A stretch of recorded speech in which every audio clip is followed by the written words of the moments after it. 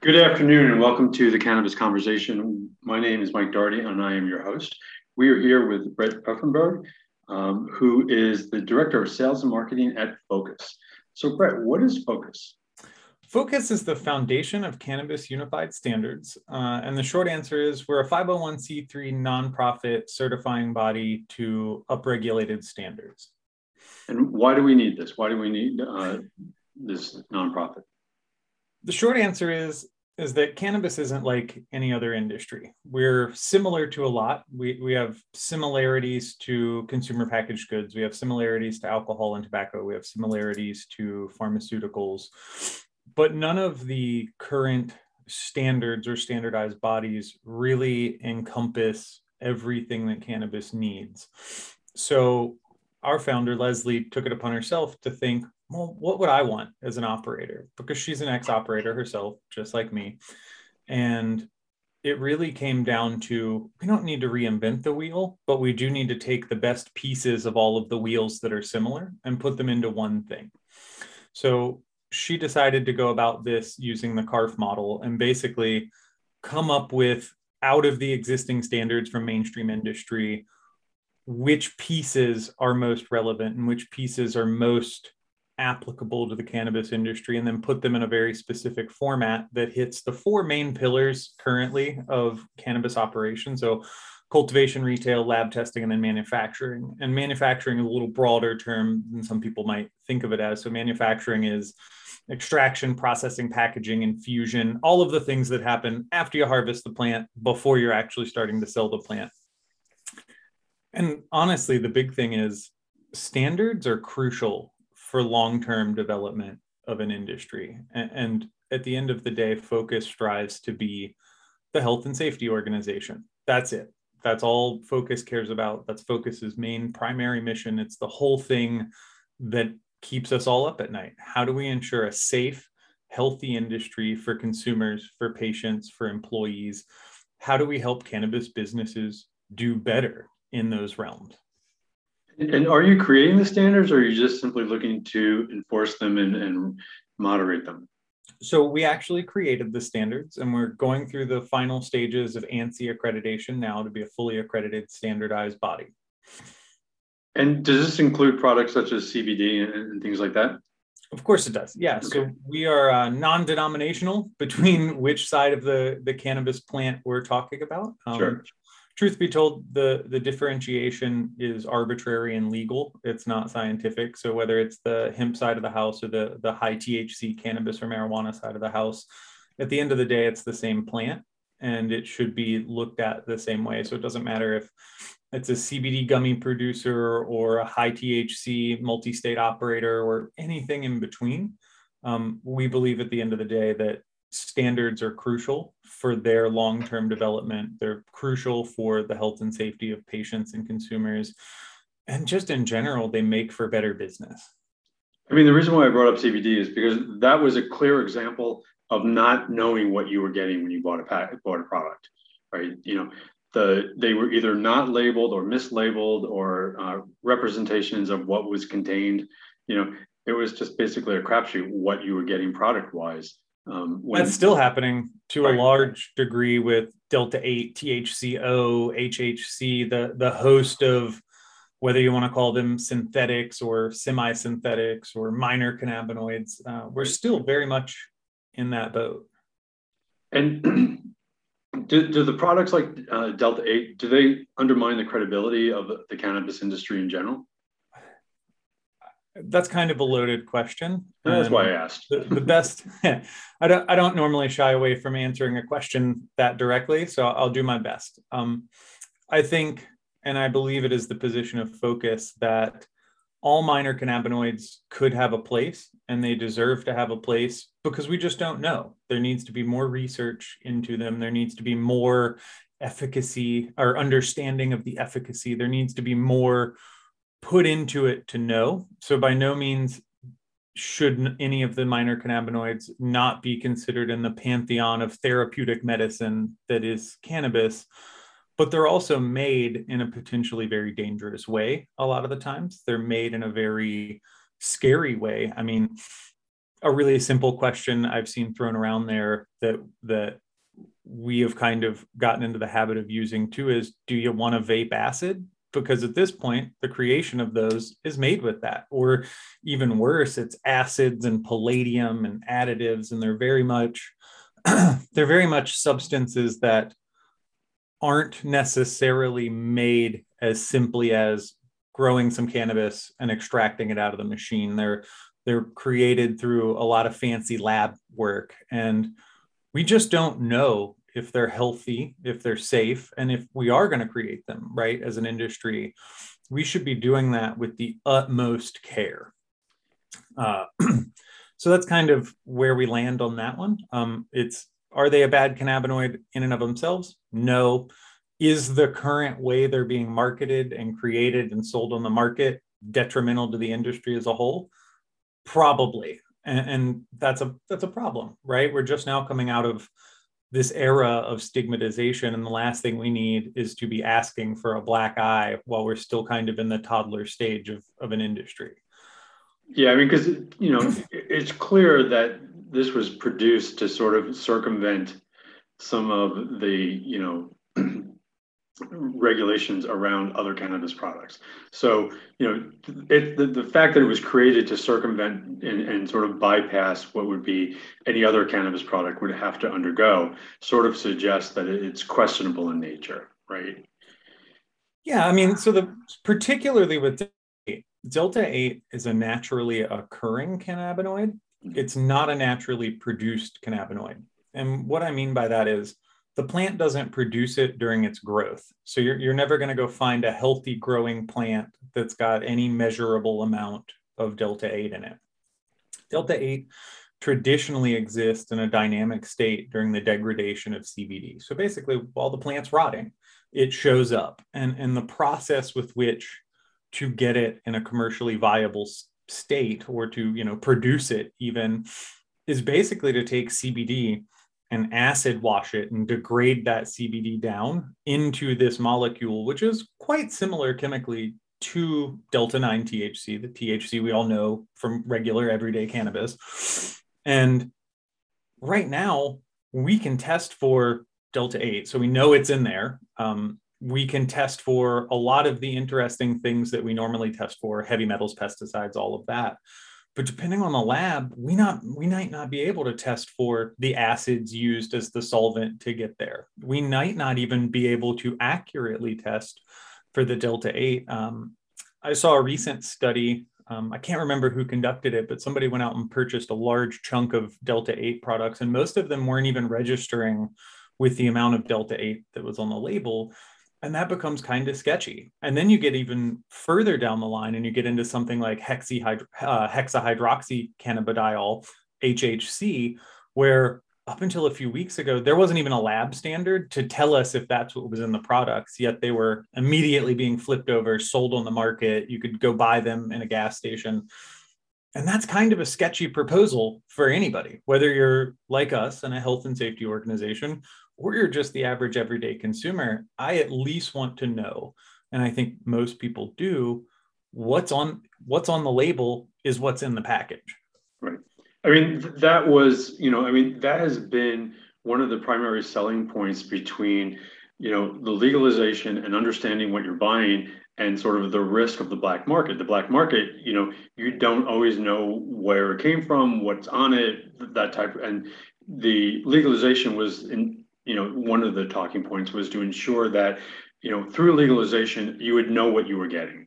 Mm-hmm. And so, this Delta 8 product sort of reverts back to a black market sort of feel where it's really questionable what we're getting and what it contains. And in the early days of CBD, clearly people jumped on the CBD bandwagon, put CBD on the label regardless of what was in the product, because it sold as a result. And it just feels like Delta 8 is trying to do the same thing. Oh, it most definitely is, if not even bigger, right? It's this whole phenomenon of minor cannabinoid chasing where, particularly in the United States, we as a country are producing more hemp products than we're consuming. So then it inevitably leads to this kind of tiered effect or this domino effect where, oh, well, if this one doesn't sell, let's go ahead and use some fancy chemical maneuvering and try to sell this one or this one or this one. And at the end of the day, particularly the psychotropic or the psychoactive minor cannabinoids that are being produced under the hemp banner are kind of proof in the pudding that the demand for high THC products is there. And I think a lot of this is a symptom of continued quasi-legal or somewhat prohibition status, right? We're still federally illegal in the United States. What we end up having is a workaround or a loophole, if you will. And that's a problem in and of itself, right? Like the people want the real stuff and they're settling for the less real stuff. And at the end of the day, we've kind of taken the position at Focus that these cannabinoids shouldn't be banned. They shouldn't be outright forbidden, but they probably should belong in the regulated market along with their other psychoactive cousins, rather than sold in a gas station or a head shop or, your local Big Lots. Or online, right? Right, yeah, or e-commerce. E-commerce, right? So, you have a credit card, you can buy it.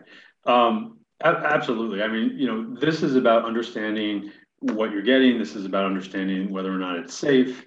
And, the other sort of pushback that we've heard as it relates to legalization and stuff like that and standards was, well, they won't let you get the good stuff, right? That they'll cap how potent it can be. And that's why people, are like, well, we don't want standards because we want the highest possible buzz that we can get. And we're afraid that will be infringed upon if you subject it to standards. What do you think about that? I think that's a little bit of a slanted argument, right? So standards, from our perspective, has nothing to do with what you put out as a final product. It has everything to do with the process with which you go to get that final product. By saying you should follow good agricultural practices or good manufacturing practices throughout your facility, that doesn't edit the end product, right? That doesn't lower the amount of THC or CBD or whatever thing you're looking for in your product. That just ensures that the product you are putting out is what you say it is. It ensures that it's clean and safe. It ensures that your employees are safe creating it, right? So a lot of these concentrated products are made with hydrocarbon extraction or ethanol extraction or supercritical CO2 extraction. And I don't think it's a stretch to say that those are arguably dangerous methods if done wrong, right? They're volatile solvents that could explode, or they're under extreme pressure, supercritical CO2s in the thousands and thousands of PSI. And standards don't talk about what you're putting out of the machine. They talk about what you're putting into the machine. They talk about how you're operating the machine. They're talking about how you construct your facility. They're talking about how you handle a situation if there is a catastrophic or minor failure.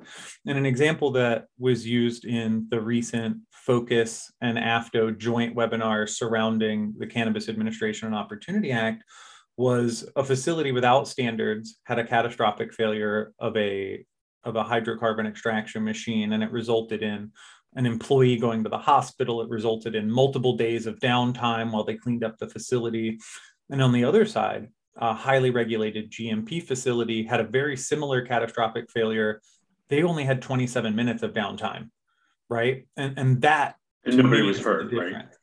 So something that gets thrown around the Focus water cooler or conference table pretty often is that there's a misconception that standards are an expense, and they aren't. They're an investment. They're an investment in future time saved. They're an investment in future employees' lives saved. They're an investment in continuing to have better products out there, right? So something I heard said a long time ago is that as a product producing company or a service producing company, but in this case, a product producing company, your goal should be one thing: to delight your customer. And how do you delight your customer? By delivering consistent, guaranteed products at a very consistent clip when they demand it in a format that they're looking for, and you live up to your promises. And in order to do all of those things, you can't just go throw a machine in a shed somewhere, turn it on and hope for the best. you follow the same process every time, right? You source your product from a very reputable place that's following standards that guarantee that you're getting the right products. You're putting it through the exact same process, done the exact same way. You're packaging it the same way, and you're double checking those things, right? And it all kind of comes back to standards are like that old adage of measure twice, cut once. Well, we're not cutting anything, we're producing things, but the idea still stands. Right, and that's a big issue, I think, within the cannabis industry because, the whole idea of consistency. Like, I can walk into a McDonald's and I can order something anywhere in the world and expect, I will get what I expect to receive. Right, the French fries taste like a McDonald's French fries, regardless of what country I'm in. My experience in the cannabis industry is, I will find a product, I'll like it, and the next time I go to buy it, I'll have a different experience because it's not the same product. It's not the same, you know what I mean? So that lack of consistency is a big problem, and then particularly if we have products, such as we talked about with the earlier CBD products, where they weren't even, we don't know what was in them half the time. So of course, we didn't have any consistency. Let me ask you a question though, with regard to standards. How do the standards impact what results on the labeling? So, So that we know by looking at the label, it's what we want and what we expect. I think the simplest way to answer that is standards start with a quality management system and the ability to track what you're doing. And in order to get an accurate label on something, obviously you have to have honesty, right? Like, we can't teach that. We can't regulate honesty. But what we can do is provide a framework for honest people to do what they're going to do, right? We can provide that framework where But we can test for honesty, right? we can, though the cannabis industry does have a good bit of interesting pieces in the lab testing thing. So not very many places in cannabis require true third-party sampling of a test, which is kind of a sketchy endeavor, right? So like if you're in corn or alcohol or another industry, the testing body is going to send a person to get a random sample. A lot of the times in cannabis, you're going to get to test your own sample. So you're going to pick the very best part so that it reflects. So you can self-report. Right. And then we get into the whole concept of lab shopping, right? So a lot of the times the cannabis testing labs, particularly in the United States, are their own business. So it behooves them to return value to the customers. If they want to continue to get a customer, which is the cannabis operator who's producing a product, I'm not saying they all do it. I'm not putting the onus on testing labs at all, but there is a very legitimate set of circumstances where we have the whole phenomenon of lab shopping, right? A cannabis producer will send out the same batch to 4 or 5 different labs, and they'll go with the certificate of analysis, the COA, that matches what they're looking for. So is this a result of just still being a young industry? Probably, yeah. A lot of the times we're emerging, right? Like we're just now coming out of the black market, legacy market, prohibition mindset, and we're very quickly becoming big business. And it's probably safe to say that a lot of the times the size of the cannabis industry in total volume and in total numbers makes the industry seem a lot more mature than it is. But the truth of the matter is we're still very much in our infantile stage, right? And another kind of interesting point along those lines is there isn't a cannabis industry, not in the United States anyways. We have 37 different ones, or 38, or however many states are legal as of this morning, because it seems to change pretty regularly. But each one has their own requirements, their own structure for licensure. They have their own requirements for testing. They have their own requirements for distribution, for tracking and tracing of products, for verifying any of the information. And the interesting part, at least from the focus perspective, is none of that really matters if you're following a rigid adherence to quality control, if you're doing all of the right things, if you're following standards, whether there are standards or somebody else's. If you're following standards, it doesn't matter what the framework is. It only matters what you're doing and your adherence to those things. And have you seen greater adherence when it comes to medicinal products? Maybe. Really, it depends. There are a lot of places and a lot of companies who are incredibly cognizant of the fact that their target market is very sick people who need a very specific set of things. And then, of course, there are others who just got the medical license in order to piggyback into an adult use market, right? So the answer at the end of the day is maybe. It depends. And at the end of the day, again, I hate to reuse that, but at the end of the day, the only thing that we can guarantee is do your research, right? Like guarantee yourself that you know what you're getting, right? Like my friend has a t-shirt that says skip the sales pitch and show me the lab results. And I think that's a safe way to shop as a cannabis consumer right now, because there is no way to know until you know. And that's the only real source of true data that one can find to know. And I mean, because if you apply the medical standard, and typically the medical standard is evidence based, so you need to go, it needs to be tested, it needs to be put through trials. It doesn't immediately go to market, which is the frustration and why we see the workarounds that we see, because this is an expensive process, this is a timely process, so you can't just drop things on the market. But one would hope that if you've gone through this evidence-based approach, then we have a really good understanding of what is contained in the product and whether or not it's, the efficacy is there or not, or the efficacy meets the claims that they're making.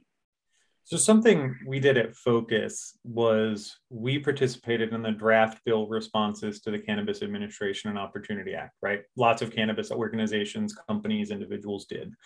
But something we did above and beyond in our partnership with AFDO, the Association of Food and Drug Officials, is we proposed a four-lane framework for federal legalization, right? So adult use is adult use. We know what that one is. It's a vice industry, 21 and up. And industrial hemp, that's one of the four. That one's pretty simple. What we did that we found to be unique or novel is that we separated what we currently call medical from true medical. So we're of the belief, and myself in particular is of the belief, that what we currently have doesn't really fit the criteria of medical. It's medicinal, or more accurately, probably therapeutic, right? It's or wellness, right? Right. It's the rejection of westernized medicine. It's the rejection of standardized ingredients and all of those things. And it's a more homeopathic approach. Whereas medical, in our minds, would be advanced pharmaceutical ingredients. It's isolated cannabinoids put into a very specific format in pill form or in a Epidiolex or one of these things. Those fit more of the medical case. So when we put together our Cannabis Administration and Opportunity response, we cut it into those four. So therapeutic being what we currently call medical, adult use being what we all know, industrial being kind of what we have under the Farm Bill, right? And then we have the actual medical pathway, right? The very standardized APIs and ingredient-based pharmaceutical processing. And that makes kind of the most sense in our world. And we're actually going through a series of webinars now where we're collecting feedback on our feedback, as meta as that sounds. So we conducted a webinar a couple of weeks ago where we kind of went over, this is our response, this is everything we put in, this is our thinking behind it. And now we're in the process of collecting survey results from relevant stakeholders, so industry members, regulators, government officials, on where they think we're not feasible, where they think it is feasible, where we nailed it, where we went off. Then we're going to continue through a series of things, because at the end of the day, right now, we've got kind of these competing pieces, and there isn't a cohesive industry regulator, relevant stakeholder from mainstream industry voice to talk to the federal government as they're trying to kind of unlock the puzzle that is federal legalization. And we're really hoping, with our partnership with AFDO and continuing to kind of drive down that path, that we can hopefully provide that, right? So that we can bring in the relevant stakeholders and have a roundtable and a brainstorming session and come up with the best possible way that at the end of, that keeps health and safety first of mind for consumers, for patients, for employees, but also results in a healthy, vibrant industry that allows people to kind of live the American dream, right? We want people to be able to participate in the industry in every possible facet. And in order to do that, it's going to start with the framework and it's going to proliferate out from there. And so what are the goals of Focus? Are you looking to establish these standards? Are you looking to increase the adherence to these standards? What is, the sort of the short-term and long-term goals of your efforts? Both. So at the end, we are the Cannabis Health and Safety Organization. That is first and foremost on our plate, right? And then kind of past that is we want to provide a format with which every cannabis company can keep that at the front of mind. So short-term goal is to continue to drive forward and provide more standards with which cannabis companies can adhere to, continue toward that international accreditation level where it's becoming an industry standard. And then the long-term goal is exactly as you suggested, helping people adhere to those standards, because standards are the thing that will separate us from any other industry. Standards are the thing that will allow us as an industry to grow up and be part of the consumer packaged goods, alcohol, tobacco world of things, because all of those industries have them. So that's kind of it, right? We need a novel code for cannabis production. We need strict standards for every conceivable niche of the industry, and we need a framework that's going to allow that. And we're trying to do all of those things at once. And not only in the United States, we're also working with foreign countries, foreign entities, whether it be private industry or government, to really develop this on a global scale, because eventually cannabis will become a global commodity, and we will have to start looking at GMP, right? Or right, yeah, we're getting there now where countries are going to start importing and exporting and doing all of these very big things. And in order to get there, how else are we going to know that what's produced in Morocco or Portugal or Spain is meeting the standards of Thailand or Australia or Lesotho, and vice versa? And the only way to do that is if we have standards. And once, not that the standards ever end, but once you sort of have a set of standards, will you also then move into education and training? That's definitely on the docket of things. So we are not unaware that eventually we will run out of bandwidth, and you kind of have to take the larger model of how do you train third-party consultants and auditors to these standards? How do you allow other people to participate in that? So that's very much in the wheelhouse of things. So currently we kind of break things down into three parts, right? We have the standards, and that is it. And then we also have our regulatory and government affairs portion, which is specifically designed to help governments, regulators, authorities, legislators, whatever you want to call it, understand the process of cannabis and then decide on adopting some standards. And then we also have the consulting arm, because right now a lot of cannabis operators aren't there. They're not at the level of being certified to the standard. So we've tried to also provide that helping hand. How can we help you learn the process, work through the process? How can we be the guiding light to get you to a place where you're ready for these standards? And do you find that most of these entrepreneurs are seeking out support, or are they looking to put it off as long as possible? Really, that's dependent. So it's becoming readily apparent that quality as a selling point is becoming a huge differentiator for operators, right?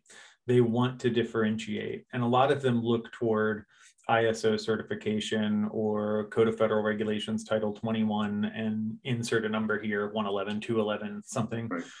Or because we see that in all other industries, like you said, so we're used to that, and we can get comfortable with that. So what we're seeing right now is there's a lot of people, if they're there, right? So not the entire industry is there. There still is this contingent of, if it's not required, we're not going to pay for it. But of the ones who are interested, right now the big hurdle is they hear these mainstream terms and they go for that, and they want to retrofit a standard from another industry into cannabis. And the big hurdle for us right now is, how do we convince them that there is a native to the cannabis industry standard that meets or exceeds all of those, but is also keeping the unique needs of cannabis operations in mind? And if people want to learn more, where should they go? They should go to focusstandards.org. They can also find us on Instagram and LinkedIn, but focusstandards.org is the big one. Okay, we will make a point to put that website as well as your social channels in the text below. We very much appreciate your time today and sharing this information. We wholeheartedly support what you're doing. We believe in standards and think it's tremendously important. So please keep fighting the good fight. And again, thank you for your time today. Thanks. Have a great day. You too. Thanks.